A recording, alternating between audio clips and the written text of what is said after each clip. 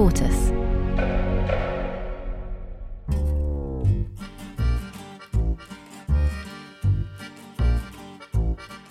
Hello and welcome to Trendy from Tortoise. I'm Rachel Wolfe. And I'm John Curtis. We're interested in the numbers that make sense of what's going on. I run Public First, a policy consultancy in Westminster, so I spend a lot of time listening to voters talk about what they think of various policies. I'm Professor of Politics at Strathclyde University and my specialist subject, polls. This week, Keir Starmer gave his speech as leader of the opposition at Labour Party conference and attacked the Prime Minister for the levelling down of working class aspiration to go to university. Now, why would he say that, Rachel? Because although there have been no policies from the government to reduce the number of people going to university, rhetorically, the Conservative Party has been increasingly talking about low-value degrees. And is it the case that people from working class backgrounds are more likely to go to low-value degrees? Well, we'll come back to that in a minute, John. OK, so what are we going to talk about? We're going to talk about higher education. So we're going to look at three trends and we're going to answer John's question. The first is, who is going to university now? Is it working class aspirant people or middle class children? How do we pay for higher education and why has that become particularly politically interesting in recent years? And what does the massive increase in the number of people going to university and higher education mean for us as a society? Has it changed us? Has it changed our views? Has it changed politics? So the first number then for us to think about is the fact that now 38% of people are going to university, a record proportion of the 18 to 24 age group. This is a remarkable transformation in a relatively short period of time.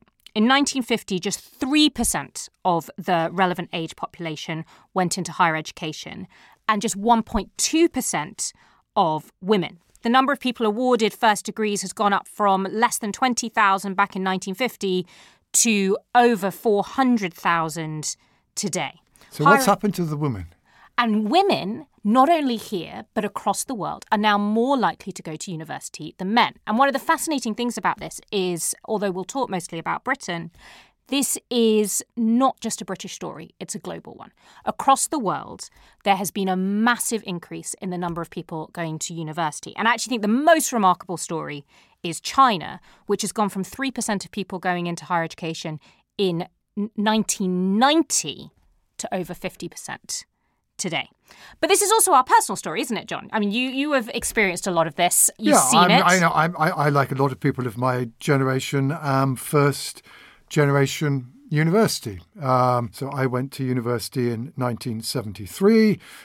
Neither of my parents had been anywhere near a university, but we, of course, were also the generation which we'll come on to, which A, had no fees, and B, if we were coming from relatively less well-off backgrounds, had student grants. So we could pretty much pay for our way through university without having to work, which, again, might be something we'll come back to. Now, I'm just a sliver younger than John. So You're second generation.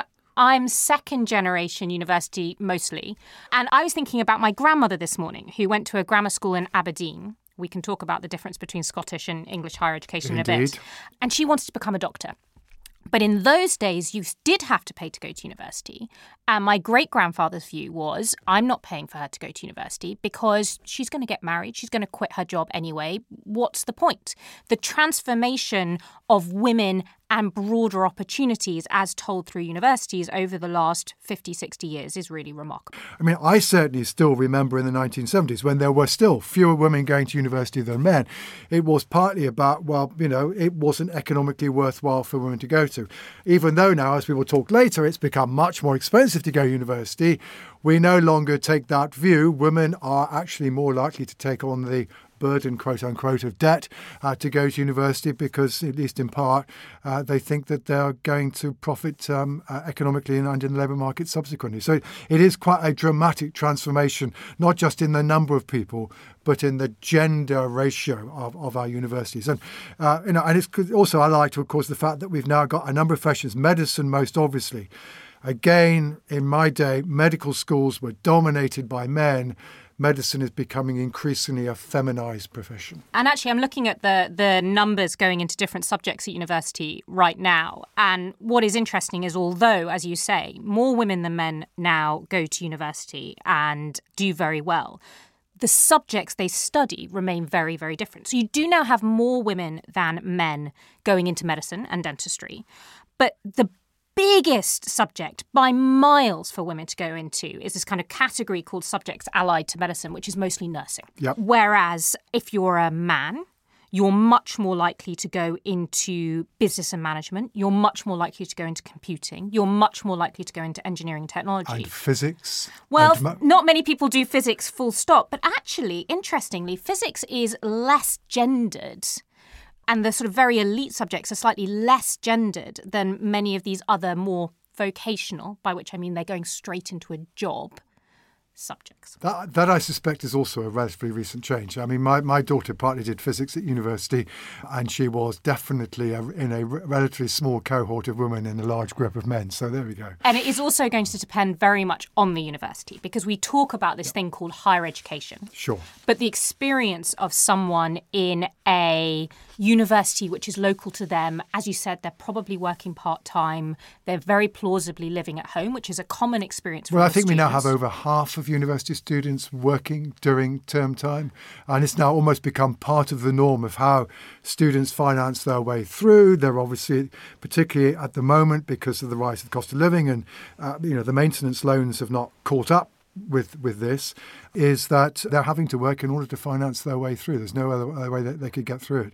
And that, again, is a very different environment from the one that you and I think, both experience. Absolutely. And the other thing that has changed dramatically because higher education has become so much bigger is a lot of people are going to university locally. They're not travelling to go to a Russell Group in the sort of mind. Because it's expensive. Okay, it's very expensive. And also there are more universities, and many of them are, again, in the broadest sense of the word, quite vocational. Yep. You're not going to study philosophy and to think great thoughts for 3 years. You are trying to get a job in nursing or in law or in business or in IT. Yep. And that's a very big part of why people... Yeah, and my own university, Strathclyde, it's not a vocational university, but it was once a technical institute which went back to being a university in the 1960s, and, lots of engineers, lots of people doing business studies. And the truth is it does have a very high employment rate, within 6 months of people getting a degree, because these are all areas where there's a high demand for the skills that the university produces. And there aren't too many people doing subjects like English and philosophy was gotten rid of quite a while ago. Yeah, they've become less popular.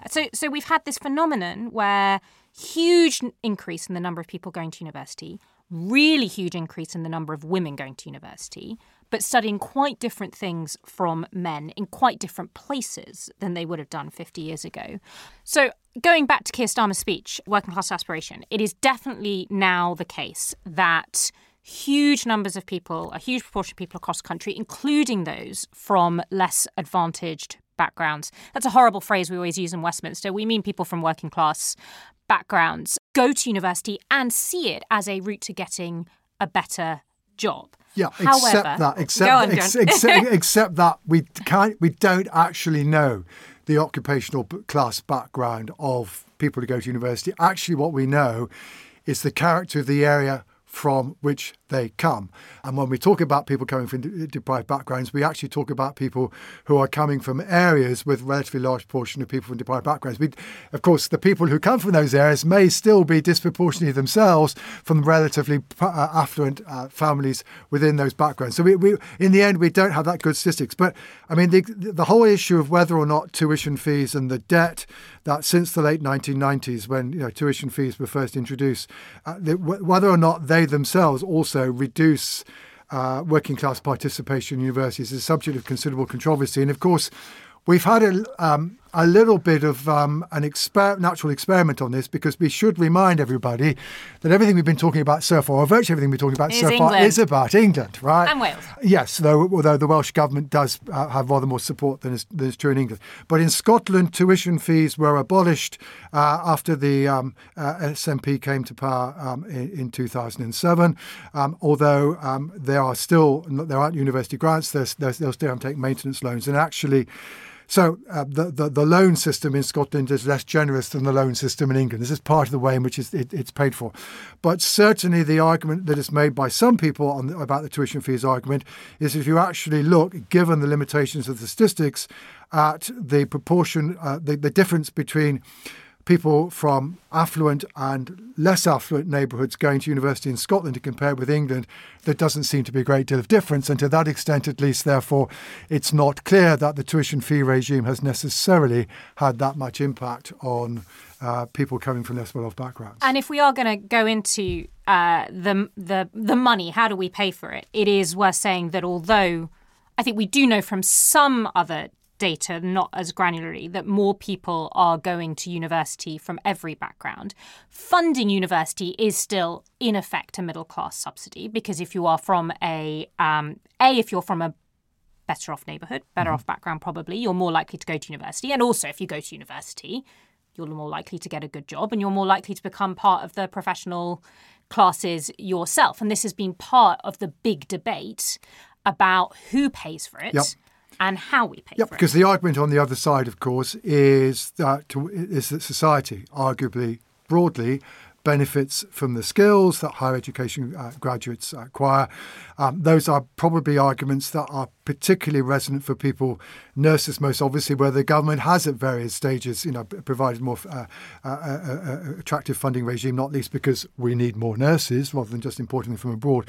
But, there are medicine more broadly. We say, well, actually, this is something from which society benefits. So in the end, in a sense, we have to have a debate about, well, to what extent does society benefit from having more people with higher education skills, and to what extent is it an individual benefit that therefore the individual should pay for? And that debate doubtless is going to continue, because, we can argue about the relative merits of the two approaches. Absolutely. And my view is, going back to Starmer's speech, that while the Conservative Party is keen on rhetorical flourishes about poor value degrees and people studying magic at a university, these are tiny numbers, and their interest in seriously reducing the number of people going to university is zero. We sometimes suspect, Rachel, though doubtless this will be denied vehemently by ministers, is that they perhaps think that some of these degrees, like media studies and sociology, are more inclined to produce students who hold views that are not necessarily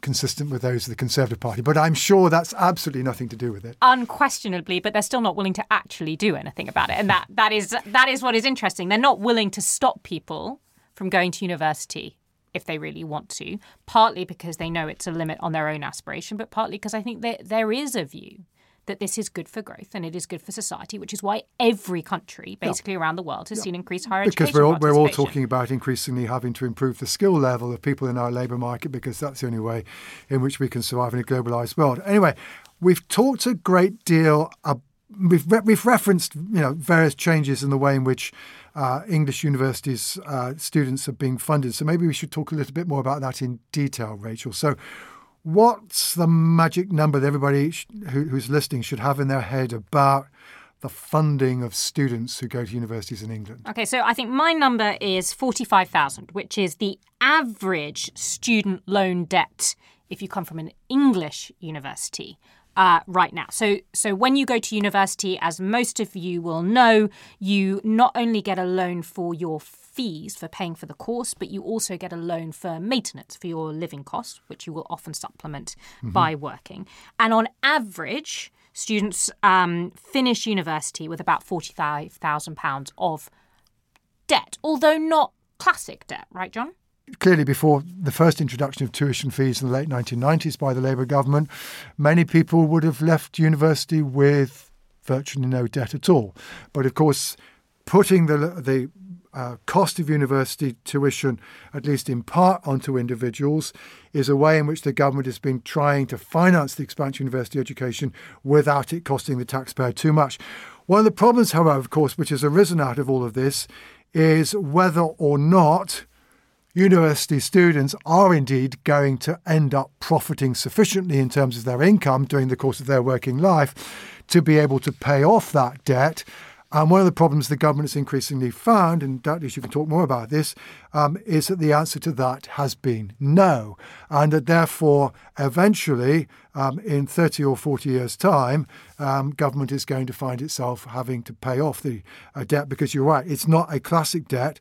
And if at the end of the day you've not managed to pay it off by the end of your working life, the government has to cough up.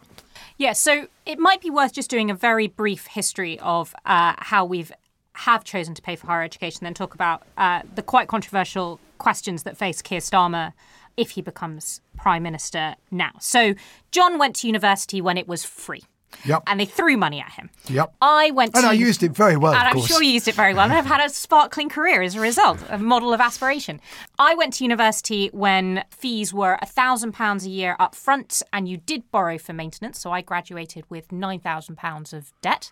But minimal. let me ask you, did your parents pay for your fees? Yes, they did. Exactly. Oh, now we are getting personal. Well, and that was true of almost all of us. My daughter went to university around the same time. Exactly. So, and that, of course, was one of the arguments about it initially, was that the fact that, and this is still true, that people whose parents can afford to pay the fees don't incur the debt. Absolutely. And so that to that extent, at least, there is still potentially absolutely there is. So, but to your point, John, because it was up front, you had to pay it. They then moved to what they called this income contingent loan system, which was originally £3,000 per year. And the idea of that, as most of the listeners will be familiar with, is you get a loan from the government and you pay it back in proportion to your salary, now above $25,000, and you pay it for a certain number of years, and then it gets written off. And I was working for the Conservative Party, I should confess, in 2009. So I will forgive you, Rachel. I know you'll forgive me, John. Thank you. I'm not sure the listeners will, but you will. In 2009, when there was this huge debate about whether you could increase that fee, because universities were saying that it didn't begin to be enough to cover the cost of university education. Mm-hmm. And as was true then, as is true now to an absurd degree, a lot of this came down to a question of what you could pretend was not on the Treasury's balance sheet. Indeed. I think listeners would be shocked to know quite how many decisions in government come down to what you can pretend is or is not on the Treasury balance sheet. And so then after the Conservative or the coalition came in 2010, they did raise it to its current level, effectively. It's been frozen in cash terms at just over £9,000 a year. Mm-hmm. And that is, with maintenance also at £9,000 a year, now a very significant amount of money that students are graduating with. And although they don't have to pay it back until they earn a certain amount, and it can get written off, it is in effect an additional tax rate of 9% a year for every student. Indeed. Let me tell you one little calculation I made, which is to work out what is the marginal rate of tax plus a student repayment loan that somebody will be paying if they are a former graduate. And now they don't start paying until they're earning about 25k. But I reckon that above that level, they are paying about 42% tax rate, which is exactly the same as the tax rate that somebody pays with an income of just over 50k. So in effect, although we're talking a lot about how the rate of income tax has gone down, well, of course, two things have happened that really mitigate that picture for graduates. One, of course, is national insurance has gone up more than once. And secondly, that 9%, that basically graduates are paying 9p in the pound extra above £25,000. And that takes them to a marginal tax rate that we think is something that somebody who's in a pretty relatively affluent middle class position should pay. And arguably, to what extent, one fascinating question is, to what extent is some of the labour market unrest, particularly inside the public sector, where the returns from education tend to be less because pay is less. To what extent are younger people who are now in professions in the public sector who are paying a relatively high rate of marginal tax? One of the reasons why they're looking for pay increases is because they are indeed finding it relatively tough because the state is taking nearly half of what they earn at the margin. And I think it's worth adding to that they're also facing dramatically higher housing costs than your generation would have done. Even I would have done, and there was a pretty big difference between my parents and me. And then can I also ask, Rachel, maybe is this fair or not? Is the way in which we have decided to fund university education an equivalent to PFI, right? In other words, to what extent are we basically kicking the can down the road? And, in the end, a significant proportion of students won't have paid off their debt, quote unquote, even though it's now the timeline they have to do so has been extended, et cetera, et cetera. And we will find that in 20, 30, 40 years' time, the state is finding itself with an unexpected bill, much as the way we're now finding that those hospitals that were built under both Conservative and Labour regimes, under Public Finance Initiative, are now also beginning to squeeze the NHS budget. I think this is a good question. And just to sort of pull out two big trends that we've kept coming back to and probably will before I answer that specifically. So the first is that we have a younger generation that, while it is relatively left-wing on some issues, hates the idea of paying more tax. And this is part of the story. They're paying very high marginal tax rates, partly because of students. And the second is that there are lots of ways in which the current tax and spend and funding debate ignores these problems that we're building up, whether that is demography and future pressures on the health service, or, as you said, paying it back. So just to answer the question specifically, until very recently, the government recently changed the way in which student loans were done. The assumption was that only 23% of students would pay back their full student loan, despite this relatively high rate. Even now that they've changed it, where effectively they said we're going to write it off later, that's the big change, only half are going to pay it off in full if the government's assumptions are correct. And government assumptions very rarely are correct on these kind of timelines. And this is presumably also on the assumption that the level of the tuition fee doesn't rise significantly. And of course, universities, many of which welcome the tuition fee idea of £9,000, and on the basis that this would mean that we were no longer dependent on decisions made by politicians to fund us, have now discovered that politicians have found, but it's quite a good idea to freeze the tuition fee, and therefore universities are finding that they're now making a loss. So the universities that thought they'd escaped the short-term decisions made by politicians because they were no longer being funded directly have discovered they're still within that trap. But Rachel, one thing we should also talk about before we move on is I think Public First has done some work on what people think about this system and whether or not they want to get rid of it or change it or whatever. We have, and the reason we did this big polling on tuition fees was because the last Labour leadership promised to abolish tuition fees. And the current Labour leader at one point. And the current Labour leader at one point said that he would match this. And this has been dropped. And the reason it's been dropped is exactly as John said, because we have this dilemma where simultaneously students think it's very expensive, and they're right, they have high marginal tax rates. Universities say the amount they're paying is not enough, and yet the state is still not recouping a large amount of this loan. So everybody is somewhat unhappy. Indeed. So we did some polling which showed very broadly that while people are sympathetic to the idea that tuition fees are very expensive, it is a very low priority for them on government spending compared to all the other things that they would like the government to spend more money on. So what, Rachel, do they possibly imagine is more important at the university, says he speaking as a university lecturer? Well, I'm sure it will astonish you to know, John, that they would quite like more money on the health system. Yes. They care more about school education than they do about university education, partly, of course, because they think that university is a choice in a way that school isn't. And depending on your age group, there were actually relatively few things that the government could spend money on that didn't rank higher. Fundamentally, people want core public services more than they want more tax to go into universities. Now, that doesn't mean that governments can't make the decision that universities are important for society, they're important for growth, they should pay for it anyway. Mm-hmm. But there isn't a groundswell of political pressure. But there isn't a groundswell of opposition either, yes? Society is kind of broadly split on the subject. Yeah, and I'd be interested in your view, John, because you watch the polls too.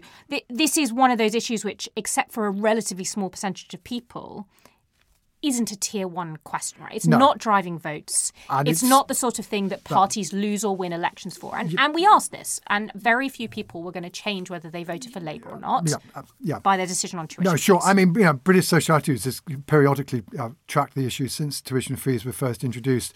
Now, it's a very general question, but it won't surprise you to hear that the most popular answer by far throughout has been that, some students should pay depending on their circumstances. 2/3 of people will back that idea. Very few people think that every single student should be paying all the tuition fee. But the crucial is, how many people think that nobody should have to pay. Well, it's a while since we last did it. Back in 2016, it was 25% in England. That was down from about 30% in 2000. So if anything, it's become a bit less unpopular.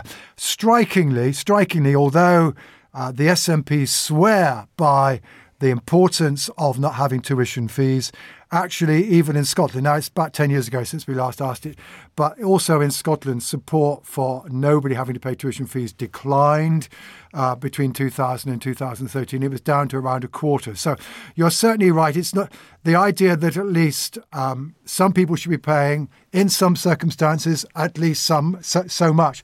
That said, I think one of the things that was there in your research, and it's also very clearly there in some work that you, Gov, did recently, is that while people think it's reasonable for students to be paying a certain amount, and perhaps students from less well-off background paying rather less, the amount that people think that they should be paying isn't £9,000. I think in your research it suggested maybe £6,000 was acceptable. Actually, YouGov suggested that if you were charging much more than £3,000 a year, people no longer thought it was good value for money. And if I had to guess where Labour could go, given where the polling is and their own view, it seems much more likely that they're going to put more money into maintenance grants, so not expecting people to borrow everything for the cost of living as opposed to the fees. And presumably that will go to the working class kids for whom Sir Keir Starmer is. And it is relatively popular. So that seems a much more plausible place. But we've talked about this massive expansion in higher education and this change particularly for women, but for everyone. We've talked about the dilemma that has caused governments and political parties in terms of how this gets funded. But I think the other interesting question, John, which you've done a lot of research on, is does having this huge graduate class in our society change things? Has it changed their views? Does it change how people vote and what they think and what they want? Yeah, well, let's start off with one of those questions. Right, but let's look at attitudes. And I'm going to come back to British Social Attitudes, which, as you know, I kind of helped to run and, looks at the long-term trends.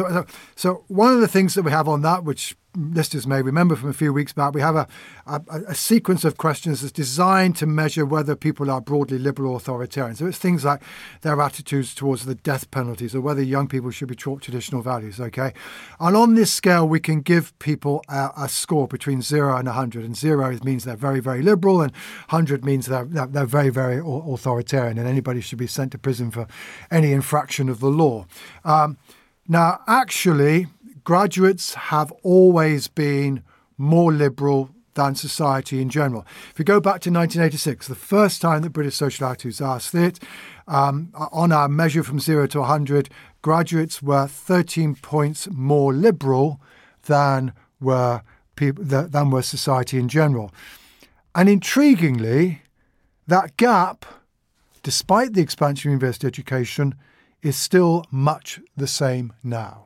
So graduates appear to be more liberal, but there are lots of questions that come out of that. Well, so I think one interesting question, and I've seen slightly contradictory evidence on this, is whether going to university makes you more liberal. For example, one of the trends we haven't talked about is if you're at a Russell Group university, a relatively selective one, about a quarter of the students are going to be international now. You're in a very different world. Yep. Or whether the sorts of people who are more liberal are more likely to go to university because they find it exciting and they might move and it's urbane and interesting. Do you have any views on that? I think certainly there is, both can be true and both probably are true. Yeah. Okay, not least of the reasons why people who apply to go to university might be already more liberal is that, as we already talked about, there is a class/affluence background, and that will be associated with education. So therefore, they're more likely to have had parents, perhaps, who've been to university and therefore been brought up in a more liberal environment. But equally, however, there's quite a lot about universities that arguably are going to make people relatively more liberal and more broadly cosmopolitan. In part, you're right. It's the experience of living in a much more international environment. It's the experience of living in an environment where people come from a whole variety of backgrounds, etc., etc. But if it was simply a question of people coming from more liberal backgrounds going to university, then I don't think we would have expected the gap between graduates and the rest of society in how liberal graduates are to have been unchanged. You would have basically expected the gap to have narrowed. And the gap has not narrowed. That said, there are also one or two other fascinating things going on. As we might expect, although more liberal, again, if we go back to 1986, graduates were actually, again, on another measure that British social had to decide, left or right, which is essentially about how concerned are you about inequality. At that stage, they were more likely to have right-wing views than was society in general. So we're back to that elite of people who were in a relatively privileged position, who went into probably particularly highly paying professions in many instances, and certainly had a social standing in our society that arguably today's graduates don't necessarily have. And they were much more inclined to be right-wing. It's not that they've now become more left-wing, but basically the gap's just disappeared. But then, of course, the fascinating thing is party preference. And now, as you might expect, given that I have said that graduates back in the 1980s were rather more right-wing, is indeed they were more likely to think of themselves as conservative rather than Labour. On British Social Attitudes figures, and this is identity, it's not just how people vote, 31% thought of themselves as Conservatives, 25% as Labour. Now, those figures are more or less reversed. You can see why Conservatives aren't too keen on too many people going to university. It's 33% currently identify as Labour, 23% as Conservatives. Now, that's partly because, as I said, they're now no longer more right-wing society. But, of course, it's tied up with the fact, thanks to the Brexit divide and the cultural arguments, the woke and anti-woke, all that stuff puts graduates in a different place from where many people inside the Conservative Party are and many people inside the Leave movement were. And to that extent, at least, we have seen a fundamental realignment in the relationship between graduates and party preference over the course of the last 30 years. And to that extent, at least, the expansion of university, it's not just the expansion, it's also the way in which being a graduate and the attitudes that have long been associated with graduate being politicised, but it has had an impact, which in a sense is favourable towards Labour, which in a sense, therefore, going back to earlier conversation, indicates how Labour are being a wee bit brave in not saying they're going to pay for that university education from which many of their supporters profited. And actually, it's an interesting reminder. I remember I voted Labour in 2005 when I was in university, and then lots of my fellow students... folk. Rachel Welch voted Labour. Lots of my fellow students were outraged because at that point Labour were pro-tuition fees, and the Conservatives were the ones who said, this is a terrible idea. As did the Liberal Democrats. Yes, as the Liberal Democrats. And so lots of my fellow students did not vote Labour because they thought that tuition fees were such a terrible idea, which is perhaps a reminder that what seems like a entrenched trend at the moment does in fact change. Sure.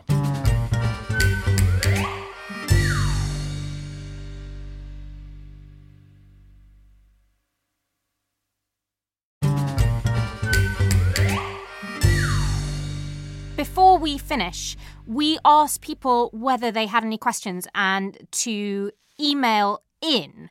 Oliver Turner has emailed us to ask, what is a realistic best case scenario for the Conservatives at the next election? I think probably that's one for you, John. Well, I think the honest truth is that given that the Conservatives, as we speak, are 17 points behind in the opinion polls, but given also that the Conservatives do not have any friends inside the House of Commons, we know that the Liberal Democrats will not help to sustain a minority Conservative administration. We know that the SNP will definitely not help to sustain a minority Conservative administration. And I suspect not even the DUP will be willing to help to maintain a minority Conservative administration as they were between 2017 and 2019. So that therefore the Conservatives have to virtually win. They've got to get themselves to the point where they've got about 320 seats in the House of Commons, even if they're the largest party. So long as the opposition parties can vote them out, they won't be able to get a King's Speech through. But the electoral geography that Labour face is potentially relatively disadvantageous. Maybe this is something else we could talk about in a future broadcast. But on the standard noddy arithmetic of assuming party support goes up and down by the same amount everywhere, Labour may well need a 12, 13-point lead over the Conservatives just to get an overall majority of 1. And that's not different from a majority, from a lead of 17. So while the chances of the Conservatives being in office at the next election do look remarkably low, we still cannot rule out the possibility of a hung parliament. Now, why might a hung parliament be good news for the Conservatives? Well, of course, the Labour Party are hoping that if we do get a hung parliament, they will be able to call a second election fairly rapidly and be able to win it. And they cite 1974, but they forget that actually in October 1974, Howard Wilson got a majority of 3 and in the end ended up having 2 years later to do a deal with the Liberal Party in order to remain in office. And I think the point is that if the Conservatives lose and they lose badly, then I think there can be quite a lot of internal bloodletting, a lot of arguments about where the Conservative Party goes. Mr. Sunak is certainly out, etc., etc. But if it's a hung parliament, particularly heavily hung parliament, with a deeply minority Labour government, there will be a Conservative Party that perhaps will say, well, hang on, we've given them a terrible inheritance. They're going to become deeply unpopular. And the moment they're unpopular, we will be able to try and turf them out. And maybe they won't be able to do a deal with the opposition parties.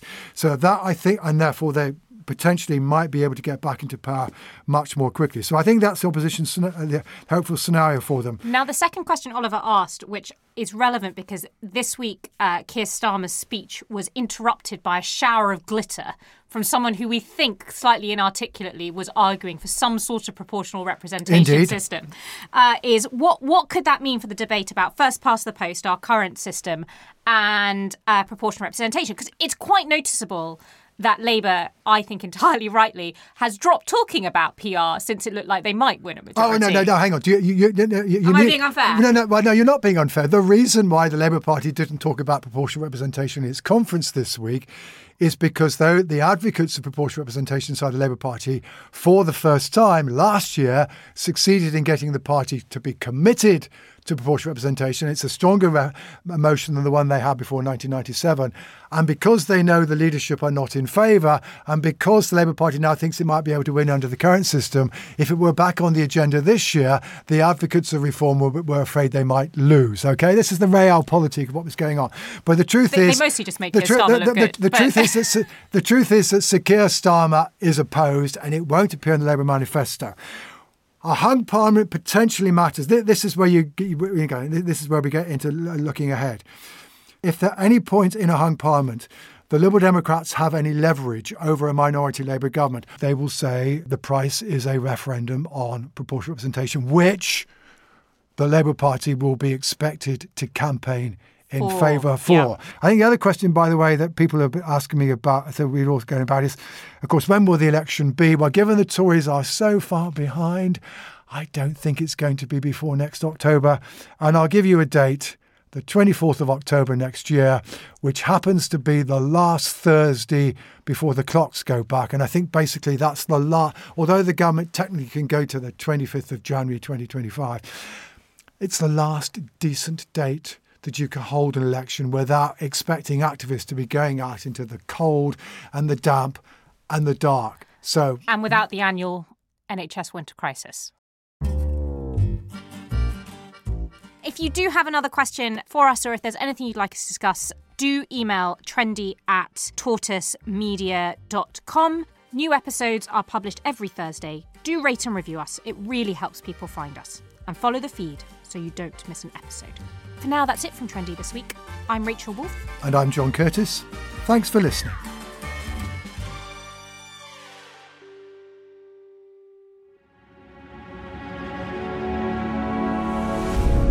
Tortoise.